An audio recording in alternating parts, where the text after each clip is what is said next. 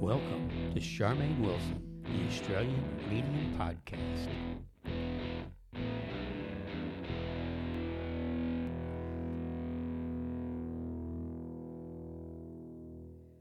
Hello again. I am briefly back because I realised in my last podcast I didn't tell you enough about the actual booking process with booking with a medium, and I think that I should really do that. So this is just an add-on from the last podcast. So hopefully you'll listen to these both together because that's my intention.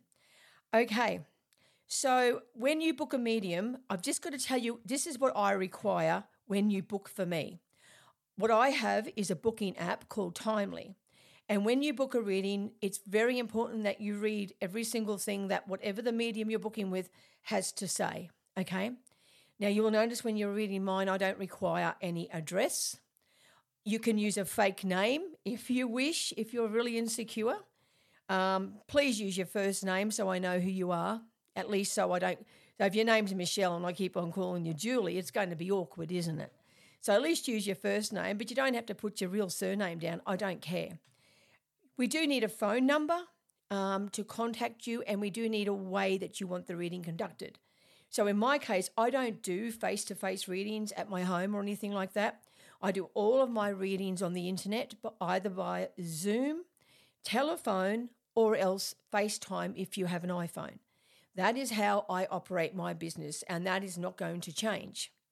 My readings, they are up to 3 people looking for the same spirit. Because if you have somebody that comes in that is looking for a different spirit, it is going to destroy your reading. So if you want to bring a couple of family members, I'm okay with that. Now, I actually opt to only do a half-hour reading because I have found when I have tried to extend it, I don't do so well. It seems like that spirit's very strong for me for the 30 minutes. And then it seems to me that I have done hour readings in the past. I prefer just to do a 30-minute reading. That's me.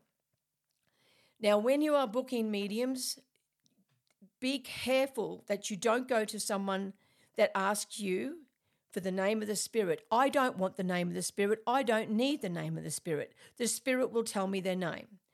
Don't tell them anything about the spirit. Don't send them photos of the spirit. If anyone is asking for photographs, the name of the spirit, how they died, or any information besides your personal details for contact only, I'm afraid you may have somebody who may be doing a little research prior to your reading.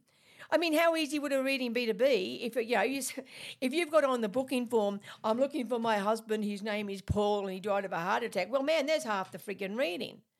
So be really careful when you book readings that you are not giving all the information away. That's mainly what I wanted to come in today and say, because I realised I'd left it out at the end of that podcast. We'd already uploaded it, and I thought, oh, gosh. So once again, I'm going to just go through what to look for and what to look out for. So what to look out for. Mediums that are to beware of. What to beware of. Beware of mediums who are negative and work in an element of fear. That means mediums who believe that spirits are bad or evil and who make high claims about sending spirits to the light. Avoid mediums or people who claim to be mediums who say that. Anyone who says that they're sending spirits to the light is not working in the element of love, okay? They're working in the element of fear. They may be a non-medium. A lot of these people will charge you to send them to the light. I have heard of that before in this country anyway.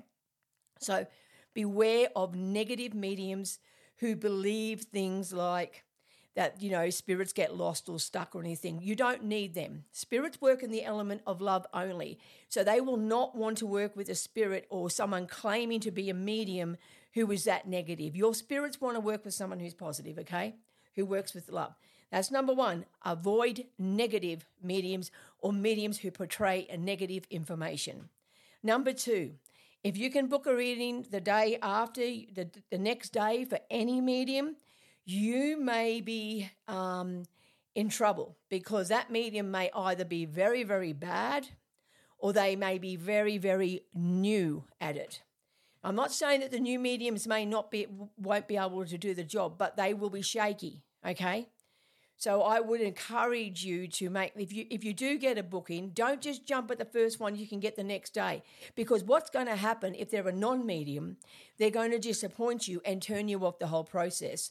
Personally, I believe everybody should wait at least 4 months before you get a reading. I feel that you need to be at a point of acceptance. If you go below the 4 months, you may find that the reading is shaky simply because of your grief. I said this yesterday, okay? So make sure that the medium you are booking has a great reputation, and even if you have to wait a while, it's worth it, okay? And also make sure that the medium you choose does not require too much information, all right? I mean, as I said, I don't want an address. I don't want anything, and that actually makes me have extra work, particularly with daylight savings, because then I have no idea if the person's coming from New South Wales, Queensland, Victoria, or even North Carolina.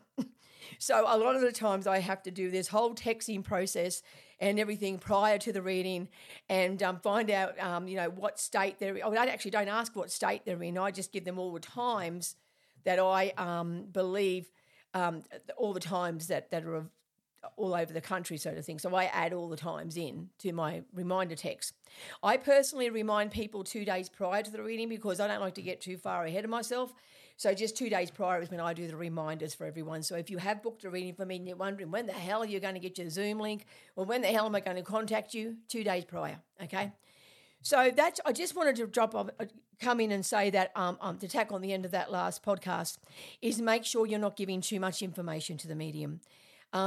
Really make sure that you don't give them much information, particularly prior to the reading.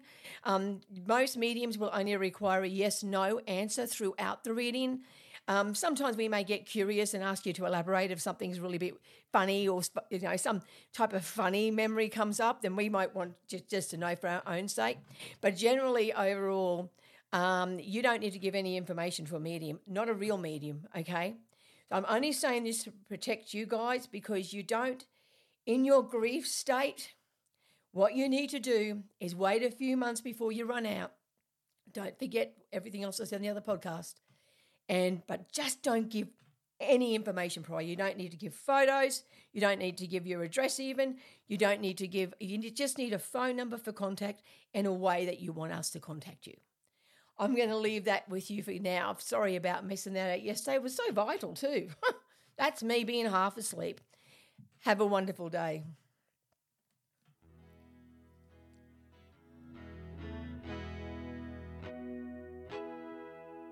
She talks to angels. Oops, angels. You'll come back now.